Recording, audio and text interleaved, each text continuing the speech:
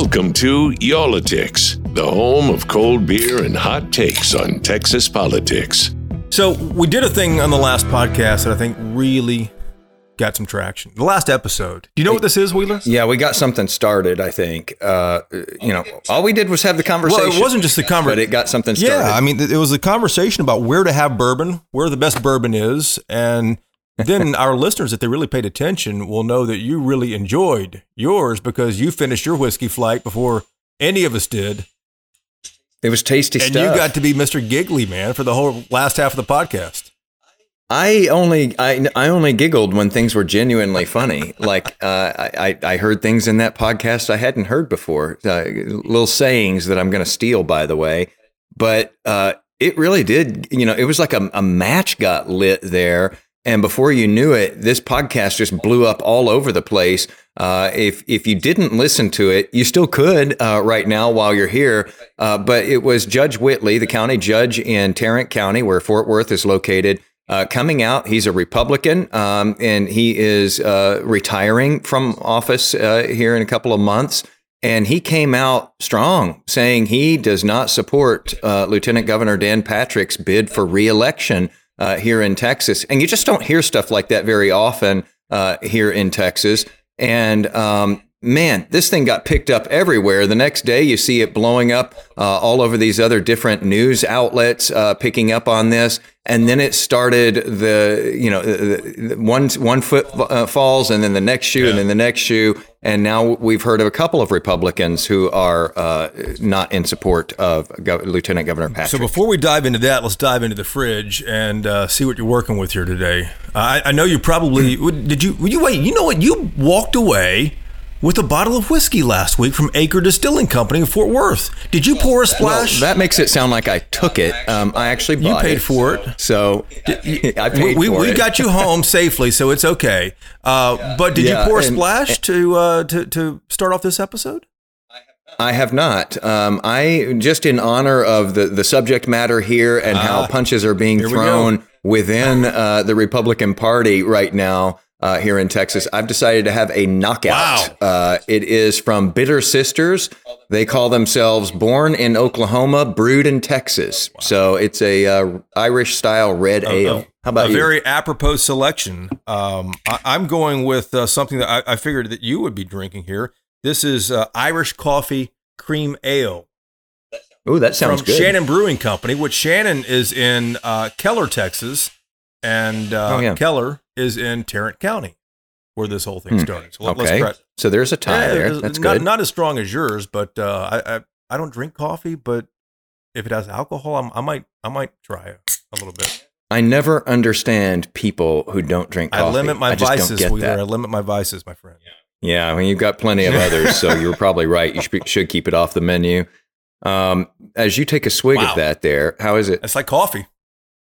Wow. Okay. So that means you hate it or like it? No, it's a good beer. It's you would like it. The cream ale is good.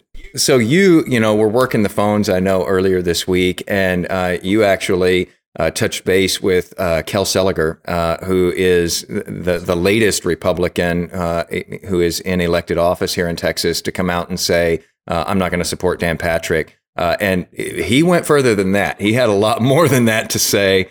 And we're going to hear from him here in just a few minutes. Yeah, so Glenn Whitley is more of a buttoned up, a little more formal of an elected official, I would say, of a Republican. Kel Seliger is a Republican from Amarillo, out in West Texas. I believe he might have been mayor out there in Amarillo at one point years ago. But he's a little more West Texas. He'll tell you exactly what's on his mind. And he did that in an interview we're going to play for you here in a few minutes. And we also reached out to Mike Collier.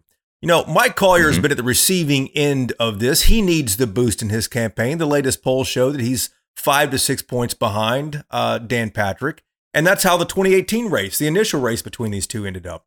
We also reached out to Dan Patrick. I'd love to talk to him about what he thinks about two conservatives who might not meet their definition of conservatism today, but two conservatives who have, walked away from Patrick. Now, Patrick, his office, his campaign manager essentially said that schedule's packed. Jason, sorry, we can't make time for you. And then I think a day or so later, they put out another press release that said, hey, we have an endorsement from a Democrat. A Democrat says that they're going to vote for Dan Patrick, and that Democrat is Eddie Lucio Jr. He represents like that wide swath of South Texas between Corpus Christi down to Brownsville. And Eddie Lucio Jr., for anyone who's watched any Texas politics for a while, is a Democrat, but votes with Republicans a lot of times. So on the Democratic side, they're saying this is not a surprise, no love lost here. On the Republican side, on Patrick's side and his allies, they say, listen, Kel Seliger has not voted with me for a while now. And Glenn Whitley, he and I have had our differences over the years too. So there's no love lost on either side. But regardless, anytime you have such a strong Republican figure like Dan Patrick in Texas, and you have Republicans publicly saying they're walking away, that's news, that's headlines, and that's why the thing took off on social media the other day. Okay, so with all of that being said, we do not have Dan Patrick on the podcast this week. He doesn't have time for us, but if he's listening, the invitation is wide open. Come on with us when you do have the time. You have time. You're going to find time at some point, and we'd love to talk to you. Wheeler will even get the whiskey out. But we will hear from Kel Seliger. What'd you say? Wheeler will even get the whiskey out. Let's just, I will. I might even share. That's not a guarantee, though.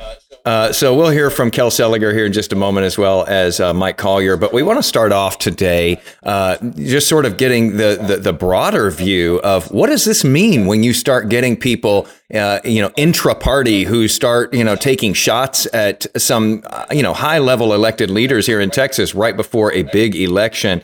And we could think of nobody better to have on with us than the editorial director for a site called VoteBeat. If you haven't heard of VoteBeat, this is a nonprofit news organization, and they cover voting and elections. And when I say that, they focus on how elections are run, from, the early voting to the day of voting, election security, the actual physical act of voting and dealing with voting. And she is really plugged in, though, here in Texas. She is a native of Texas, and she speaks with all kinds of politicians, Republican, Democrat, and somewhere in the middle as well. And so she's very well versed in what's going on in state politics here. And so we got her on the line with us here. Her name is Jessica Huseman with VoteBeat, and we want to pick her brain today. Jessica, thanks for being here. Let's just start with a basic question. These headlines have been out there that, Glenn Whitley broke the news on our podcast here last week. Then Kel Seliger makes the announcement. This is something obviously Mike Collier's campaign wants. Dan Patrick's campaign has probably been a little disoriented with. But how big of a deal is this? What should we read into it?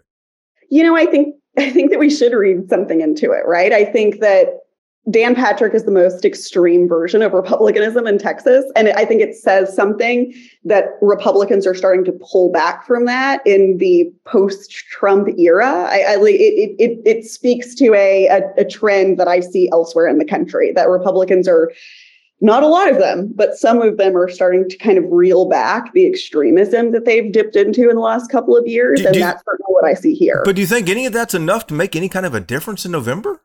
I don't know. I mean, I think that it's important to note that elections have been closer and closer in margins in Texas lately. I don't think that at this point I would call Texas a swing state. But it's like maroon maybe instead of purple. And so I think that even if it doesn't work for the election this year, right? Even if Dan Patrick just wins again, which he may well, right? I think that it is the beginning of a trend such that by 2024, 2026, Texas is looking at some shakeups. Mm-hmm. So this all started on this podcast a week ago when we had Glenn Whitley on, and he disavowed Lieutenant Governor Patrick. Then we heard from Kel Seliger a couple of days later. Is this one of those things where we can expect to see, sort of that drip momentum continue to go like that when a couple of people get courage to say something? Do we see more of that come, or is that unlikely? I mean, these two men are both walking away from politics too, which makes that a whole lot easier for them to do this. Right. I mean, that's the hard part about this. And I think that we saw this with Trump as well. Like the first people to denounce Trump's behavior were the people who were retiring or were otherwise not running for reelection, like Adam Kinzinger. And then the people who did denounce him, like Liz Cheney, were ultimately not reelected. But I think that, having any Republican speak out against him at this point is really impactful. And I think that the reason I think that this is more significant than even the Republicans who are retiring or not running for re-election that spoke out against Trump is because Dan Patrick's policies are really having a negative impact on Texas counties, like writ large. All of the compromises he's made in terms of rolling back regulation or pulling back on taxes or making big promises that he can't keep. The counties are the workhorses doing all of that, right? So when he throws a bomb at elections, it's the county election administrator that has to deal with that. And when he pledges to reduce property taxes, which the state really doesn't have a lot of power to do, and then makes counties take on more burdens so that the state doesn't have to, then the county has to raise property taxes, right? And so all of the promises that he is making are being made on the backs of counties. And so I think that it is easy for local representatives to see the harms that come out of the policies that he is advocating. And I think that your podcast last week really spoke to that. Yeah, both men, in fact, are saying, it's a matter of local control, and the state has been pulling more control back to Austin instead of letting us have local control out in our communities. Local control used to be a hallmark of conservatism, and we've seen that erode somewhat, at least according to these men. And it's just interesting to see that you're seeing this Republican infighting over that issue. I mean, it's not the sexiest issue. It's not an issue that's on a lot of voters' minds, but it's certainly on the minds of these local elected leaders.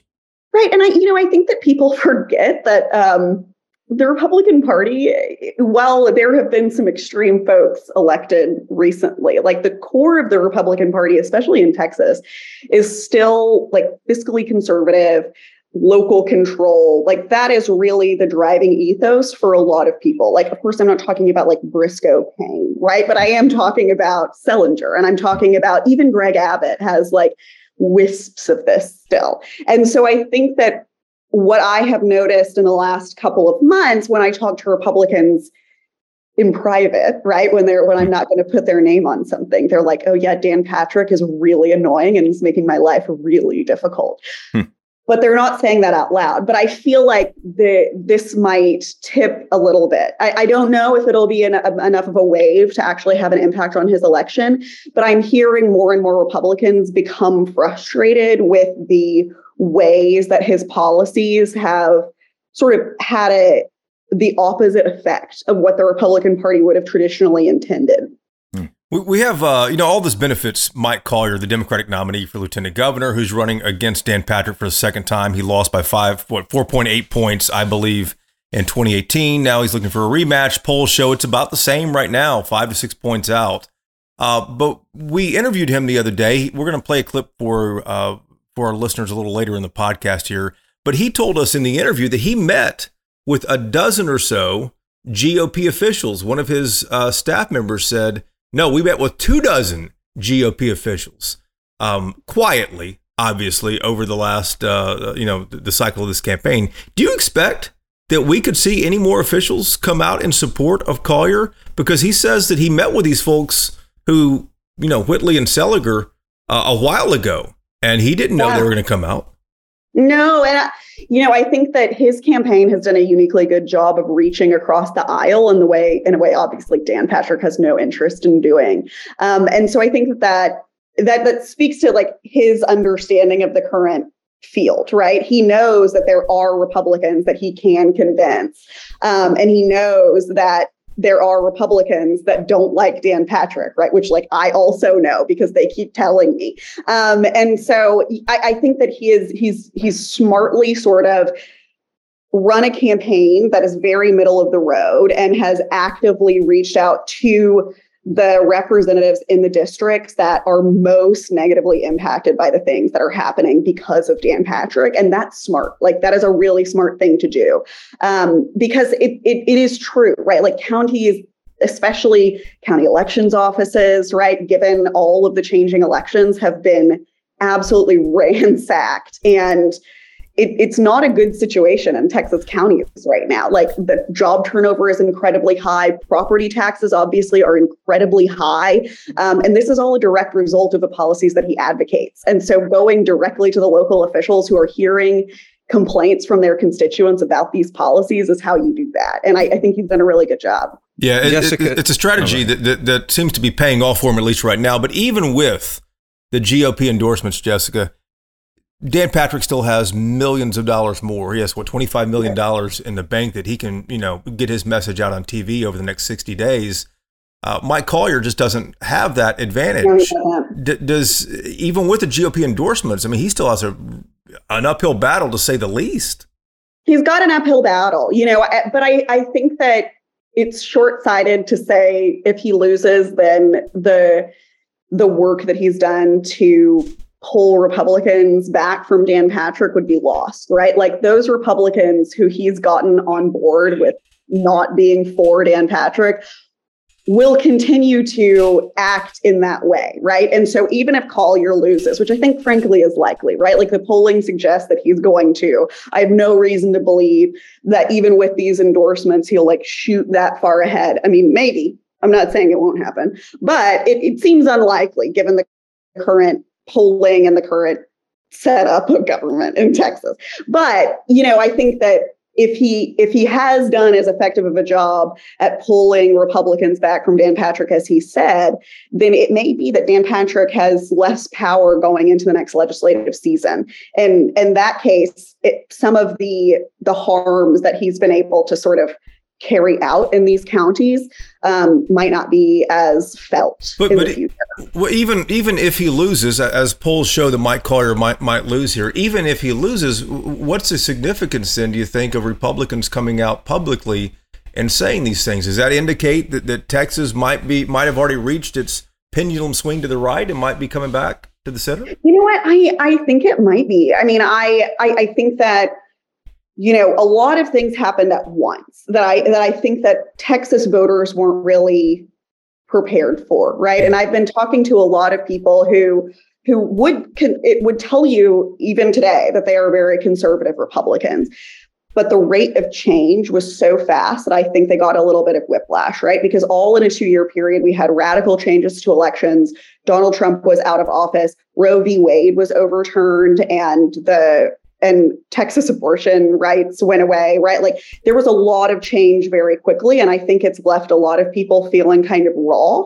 And so I really do think that this might be sort of the apex. And another reason I think that is because, Texas could have done the 2020 election was stolen dance like Arizona did, right? Or Georgia did, and it didn't, right? And Greg Abbott appointed John Scott to be Secretary of State, who is fundamentally a moderate Republican, and conducted a pretty cogent and well-run recount to satisfy everyone's concerns. He wrote a very detailed report that was some small problems, no fraud, everybody calm down, right? There are elements of the Republican Party, including John Scott, including these people who have spoken out against Dan Patrick, that are actively trying to bring down the temperature.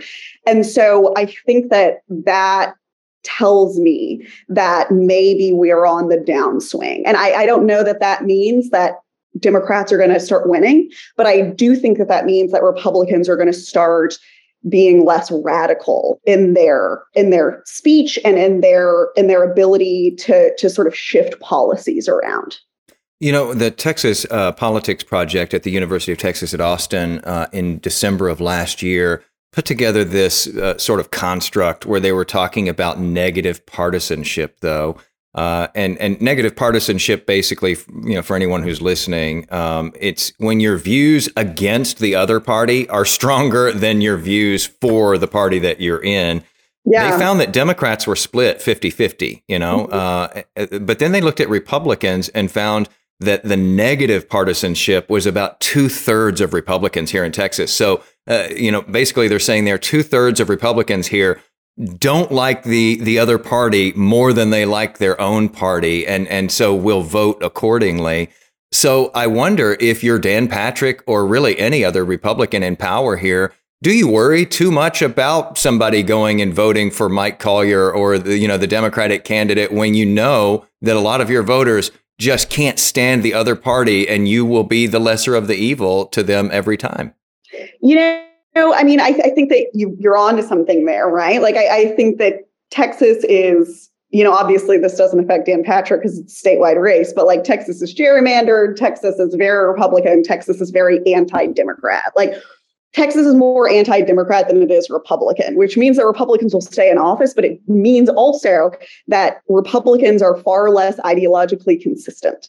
And so there's way more room for movement in the Republican Party than there is in the Democratic Party, because the Democrats in Texas have even if it's more conservative than your average Republican in some other state, right? Like, they have a consistent set of beliefs that they try to govern with. I think that it is entirely fair to say that in the last 10 years, Republicans have kind of lost the thread, right? Like, people can be a Republican if they are a populist. People can be a Republican if they're a Trump supporter. People can be a Republican if they freaking hate Trump and they really wish John McCain had been president, right? Like, these are all contained within the Republican Party. And so I think that even if the Republican Party doesn't start losing, the Republican Party is going to have to snap back to reality just a little bit in the next couple of years, or it's really going to start losing Texans. And I think that now that Texas is a young state, right? Texas it has a lot of previous non-citizens that have become citizens. We're talking about a real big shift as boomers start to stop voting for reasons. And as people grow into voting age, right? Like, we're already seeing a generational shift in Texas. And so if the Republican Party is feeling like they have to move back on some of their most extreme positions right now, I think that sort of sets the stage for a leftward movement in the state, like slow and comparatively not as left as other states, but Texas can't really get any farther right. So I guess the bigger threat then for somebody like a Dan Patrick in this case is not necessarily that all of your voters are going to go vote for Collier, even though some Republicans are coming out in support of him. The bigger threat might be that your voters just skip that race or just don't show up to vote. Because, the drive to vote for someone is much more persuasive to a voter than the drive to vote against someone, right? Like, if you get busy on election day and you don't really care because you don't love Dan Patrick, but you don't want to vote for Collier because he's a Democrat, the most likely outcome is that you don't vote. It's not that you go and vote for Collier or go and spend your time voting for Dan Patrick. Like, if you can't get excited about Dan Patrick, you're not going to go vote for him. And I think that is what we saw, for example, in 2020, right? There were a lot of Republicans that were just kind of sick of Donald Trump and his antics, right? And I think that Dan Patrick has gotten himself into that same position, right? He is extreme. He is obnoxious. He has made life very difficult for county officials. And you can only do that for so long before you start losing people who have a job to do, right? Like, the county judge that you interviewed, he has to get up every day and make Tarrant County operate. And he has to answer to his citizens if he doesn't. And he is increasingly unable to answer to his citizens because of policies that are being forced upon him by the state. And so that's not a very tenable position. And so I think, it may be that Dan Patrick is polling well, but it's a lot easier to answer a poll than it is to go turn out and vote. And so that lack of energy and enthusiasm might have some impact. I'm not convinced that Dan Patrick is going to win, but I think that the election will be closer than the polls suggest. You think so? Closer than 2018? 2018. I mean, that's my guess right now. If I had $5, I'd put a bet down, but probably not more than that. The other thing that Mike Collier has made a point of since he ran 4 years ago, and he's running right now, is that he's a former Republican. And his work as an accountant, he's around Republicans all day long. He has experience, some experience with oil and gas, too. How much of a role do you think that plays in him getting these meetings with Republican officials and him actually appealing to people with conservative values? I think it really plays a big role, right? I think if you take a look at Florida, right, the Democrats have picked Charlie Crist, who used to be a Republican, right? And that's their pick to run against Ron DeSantis, right? And so and in the same way that Biden, an extreme centrist who posed himself, I mean, even if he's not governed necessarily that way in his first term, he presented himself as the centrist alternative to a very extreme candidate. And Charlie Crist is going to present himself as a former Republican running against a very extreme Republican. And Collier is trying to do the same thing. And frankly, it's a winning political strategy, right? This is not a state that has a ton of Democrats. Like, it's just not. Like, you've seen the polling. I've seen the polling. And so if you're not appealing to Republicans, you're not winning. And so I think that his ability to play that role, to say, like, I'm a numbers guy and I work with Republicans and I used to be a Republican. I'm not a Republican anymore because, geez, have you seen this party lately? Right.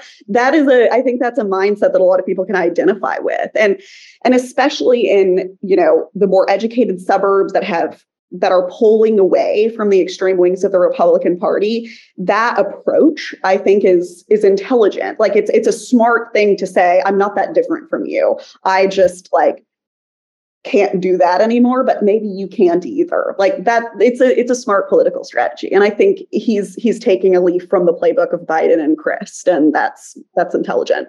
Jessica, just for our listeners here who may or may not be familiar with VoteBeat, you all uncover a lot of election issues, like actual issues that affect the physical voting process and the security of elections and so forth. And you all have been expanding. Right now, you're in Texas, Arizona, Pennsylvania, Michigan. You're going to be in Wisconsin by the end of the year. Something that stuck out to me there is all of those other states you all are in are considered battleground states. So why Texas? What was it that made you all be drawn to Texas? You know what? I'm from Texas. I love Texas, and I wanted to live in Texas. And I know a lot about Texas. I've been covering voting in Texas forever, and so it was close to my heart. And so when they brought me on to be editorial director, I asked if we could do Texas. And I think my thought is that Texas is a huge state, right? Like, it's a gigantic state. It's about to be a swing state, even though it's not right now. And if we can get in and really understand the dynamics of this state before it goes purple, then we're going to be in a really good position to talk about the long-term changes that are happening in this state that's about to be incredibly consequential on the national level, right? Like, Texas is already a really big deal in presidential politics, given how many electoral college votes we have. It's going to be insane when we're a swing state and both parties are running around trying to get our voters. Like, it's going to be very different than campaigning in New Hampshire and very different than campaigning in Iowa. Like, this is a gigantic state. And so I'm just fascinated by the politics of this state. I think that the generational changes that are happening in Texas are going to bring about a lot of electoral changes. And I just wanted to be here to watch it. And so that's why we're here. Well, Jessica, we have a beer on this podcast. We've convinced our bosses to let us have a Texas craft beer, and I'm drawn to something on your Twitter page, which is the headline on there. And this is my last question for you. Do you in fact drink boxed wine? I do. It is amazing and incredibly efficient. That was a unfortunate Twitter day that actually ended in kind of a funny. So Steve Bannon. Well, let me tell our listeners here too. On your Twitter page, Jessica Huseman, Huseman, the banner photograph up there is a quote, and you're going to tell us who the quote is from. But it says, "When asked if she does in fact drink boxed wine, Huseman replied, quote, like water." And I cracked up when I saw that. But go ahead and tell us where this is from. So a few, maybe 6 months ago, Dan Patrick. Got Dan Patrick on the brain now. I do. Yeah. Thanks. You've ruined me for this day. So Steve Bannon, also a super kind and interesting individual, obviously, has a little sidekick. And this person had tweeted something about the Bush-Gore 2000 election, which I quote tweeted and like politely corrected because it was incorrect. And that led to him calling me the C word on Twitter 12 times. Oh wow. And media, he rant, and I like, this is sort of par for the course for me. You know, like I'm a woman who covers voting on the internet. Like, it's not a good place. But that's an extreme example of my treatment. And so Mediaite called and they were like, what's going on? And one of the things that he said, he like quote tweeted me and he was like, go back to your cats and your boxed wine. And jeez. Really ridiculous thing to say. I don't have a cat. I'm a tiny dog, but I do drink boxed wine. And so they were like, do you have a cat? And I was like, I do not. And they were like, do you drink boxed wine? And I said, like water. And that was the quote. And I'm really proud of it, frankly. Like, I Twitter is a fundamentally unserious place. And if you take it seriously, you're just asking for trouble. And so you just got to lean into your bad habits. And my bad habit is that I really just do love a boxed wine. I do. Everybody has their vice. That quote is epic, though, Jessica. I love that. I would show that off, too, if someone quoted me on that one. Exactly. And I had this great banner up there before that was like this hilarious email that I got from a FOIA, and it said, hi, and then everything was redacted, and then it said, thanks. And this is still better than that, I think. So. Probably so, yeah. But both of those sound great. The other one sounds fantastic. We won't blame you at all for drinking that boxed wine either, considering when you describe it out like this, and the hate that you receive there on Twitter just for doing a job, that happens to do with elections, which are fundamental to democracy, by the way.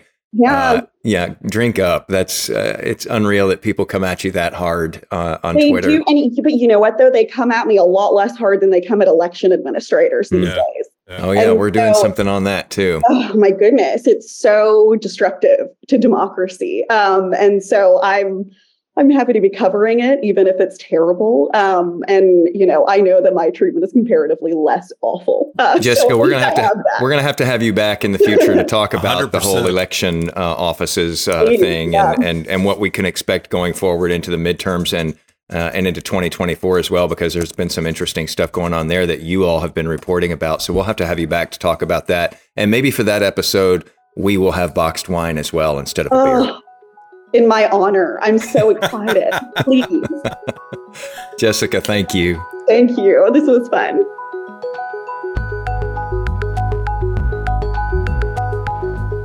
All right, so some really good context there from Jessica Huseman with VoteBeat. And now we can sweeten the pot just a little bit here. So if Dan Patrick wants to come on to the podcast with us, I will either break out the whiskey that I bought last week, or we could have boxed wine. Whatever will get him on here with us, just to discuss this, because these are rumblings we don't usually hear in state politics in this state. I love the boxed wine quote. That's one of the best quotes. One of the best, just little nuggets we've had on here forever. That Mediaite is going to ask that question. Is it true? Do you really have a cat? Do you drink boxed wine? Who the hell asked that question? Why would you ask that question as a journalist? But anyway, that quote is almost as good, and I'm not being political here. That quote is almost as good as Judge Whitley's quote was last week when he talked about how he avoids showing up at Dan Patrick campaign events by saying that he had to wash his cat. I had never heard that one before. That's why I started giggling. It wasn't the whiskey. That's funny. I'm going to use that. That was pretty good. Yeah, you lost it in that response last week. All right, so let's go out to Amarillo right now and talk to State Senator Kel Seliger. And forgive me for the sawing in the background. You hear that, Wheeler? What is going on at your house? You hear the sawing? Yes. My wife either wants to move or fix the bedroom. So we've had people fixing our bedroom and our bathroom for like 3 months now. And we've been sleeping on the floor in our kids' room.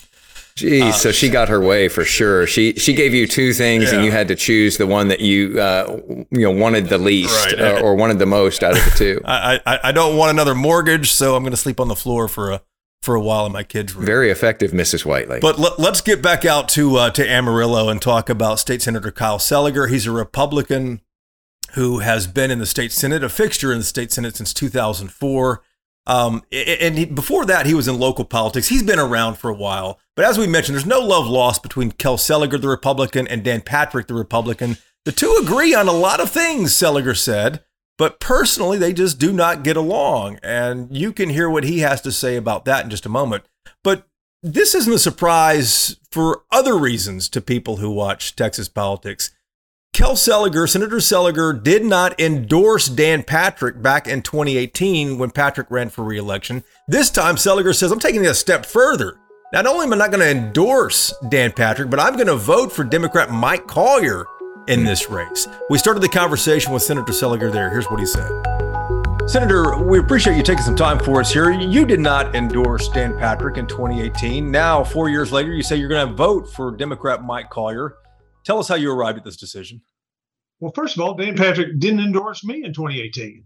And I was also a Republican running for re-election. And I'm voting for Mike Collier, partly for Texas and partly for the Texas Senate. And the more and more, the Republican Party has been getting more and more extreme in the state of Texas. And we need somebody in that office who's going to represent all the people of the state of Texas, regardless of their character, their color, or personal philosophy, or things like that. We need to be far more inclusive, and we need to get back to real conservatism, not just talking about conservatism.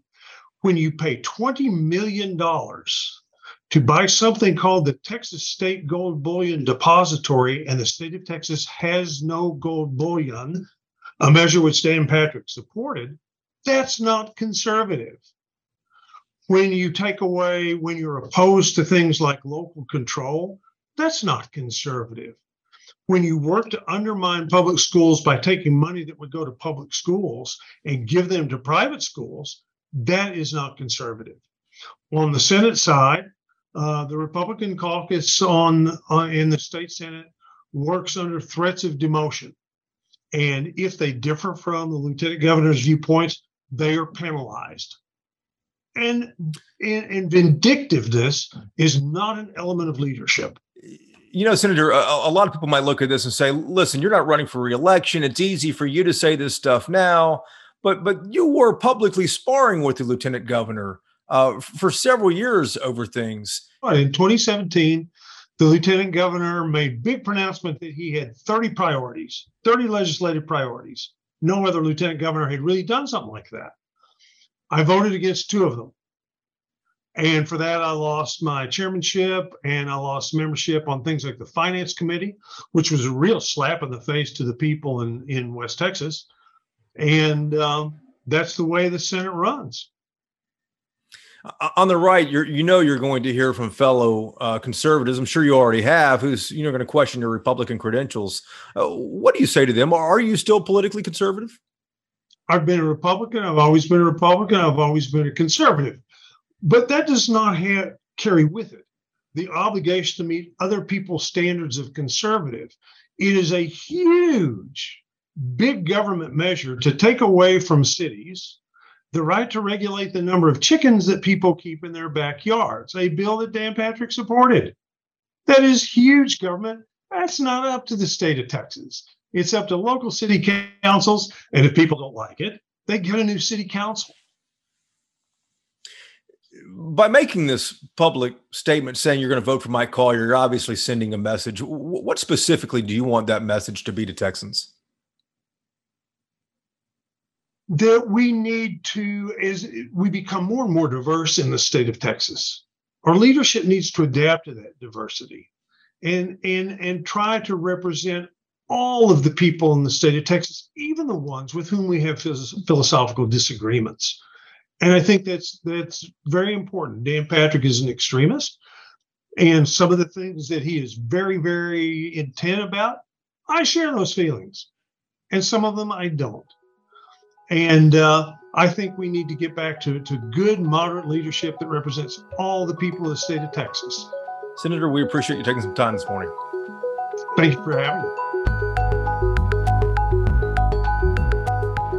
Okay, so as you said there, Jason, West Texans are a different breed. Right. They do not pull any punches. They lay it out there. It's rugged country. You don't have time. It's too hot. You don't have time to be flowery. You lay it out there and you let it be known what you think. And he certainly did that.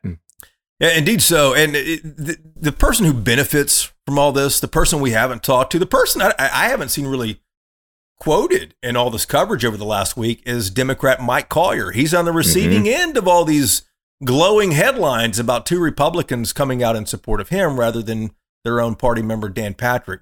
So we reached out to Mike Collier, and Mike Collier agreed to come in studio. Just in case you're picking up 30 minutes into this podcast here, we did call Dan Patrick. Dan Patrick's campaign manager said, hey, listen, he doesn't have time on the schedule this week. So we had Collier in, and the very first question I had for Collier is, does all of this represent anything more than just two disgruntled Republicans, Kel Seliger, the senator from Amarillo, and Glenn Whitley, the Tarrant County judge? Here's what Mike Collier had to say.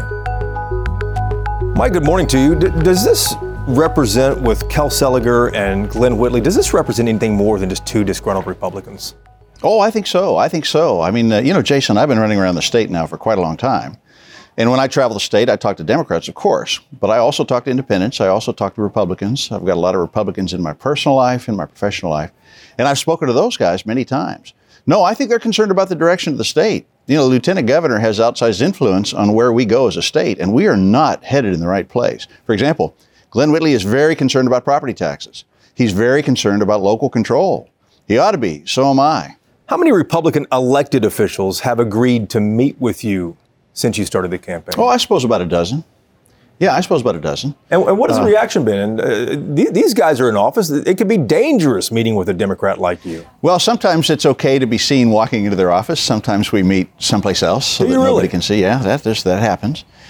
But I think, these are elected officials and they have constituents they're concerned about. They really, I think, partisan politics makes life difficult for them.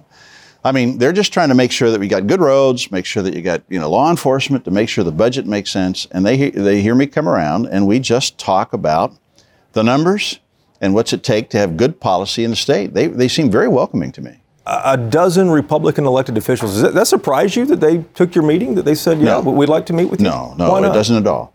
Well, like I say, I've been running around the state for a long time, and I talk to Democrats and Republicans and independents. In my professional life in the energy industry, I talk to Republicans all day long. Right. And it's very refreshing for me, I can tell you, as the candidate, because we roll up our sleeves and we talk about policy and what makes this state work, what do we need to do different. It gives me a great sense of confidence that if I'm honored to be the lieutenant governor, then we can roll up our sleeves and not make everything partisan warfare. And some of these problems that we have to solve are complicated. Fixing the damn grid is not simple stuff. And it's good to have friends and we talk about these things. I've said that many times over many years. Let's take the politics out of it and just talk about policy. It's challenging to do that in today's environment. But when you have folks on the other side of the aisle, and I'm not aware of this ever happening before. I don't think it's happening around the country, but it's happening here. And you have folks on the other side of the aisle saying, I know him, I've met with him, I agree with him on many things. That helps me a lot. Well, what role will Seliger or Whitley play in your campaign, if at all? Will they appear on mailers and ads, write you a check? Do you think they'll have any role at all? Well, I don't expect them to write any checks. I have to do all that work myself. We'll see. I think they have a strong desire to see me win this race.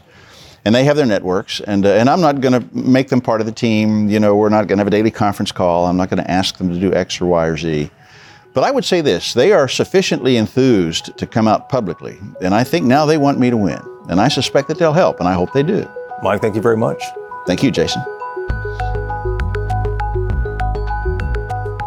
And now we wait. All of these ingredients just kind of sit in there and ferment. And we've got 2 months, almost 2 months, before we hit election day here. Does this start to percolate? Does this start to get into people's minds? Does this start to make them think, well, if they feel that way, maybe I do too? Or do they think, if they feel that way, I definitely don't feel the way they do?